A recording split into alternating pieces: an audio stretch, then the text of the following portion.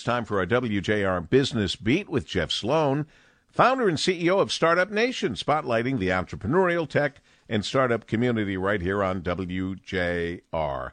Good morning, Jeff. Good morning, Paul. To get this week started right, here's news you need to know if you're in business. The National Retail Federation, known as the NRF, predicts in its most recent monthly economic review that the U.S. economy is expected to grow the fastest it has grown in more than 3 decades as more and more businesses now begin to reopen.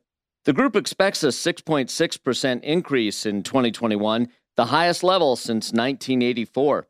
NRF Chief Economist Jack Kleinhens explains, surveys show that an increase in individuals being vaccinated, increased spending intentions, and comfort with resuming pre-pandemic behaviors like shopping, travel, and family gatherings will likely translate into higher levels of household spending, especially around the upcoming holidays like 4th of July and spending associated with back to work and back to school.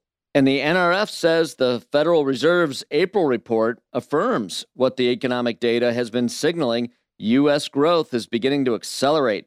That assessment and other data show unemployment benefits, government stimulus checks, and tax refunds have provided a substantial increase in personal income and purchasing power.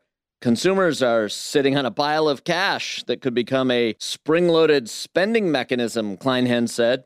The consumer is nearly always the key driver in the economy, and with the consumer in good financial health, a sharp demand is expected to unfold over the coming months. This is obviously welcome news, Paul. It's just good to hear this positive news. So much of consumers' willingness to spend is indeed dependent on perception and confidence. Is it safe to spend, or do I need to hunker down and save instead? Based on this new report from the National Retail Federation, things are looking up, Paul.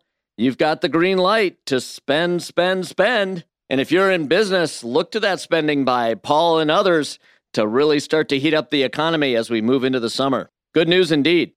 I'm Jeff Sloan, founder and CEO of StartupNation.com, and that's today's Business Beat on the great voice of the Great Lakes, WJR.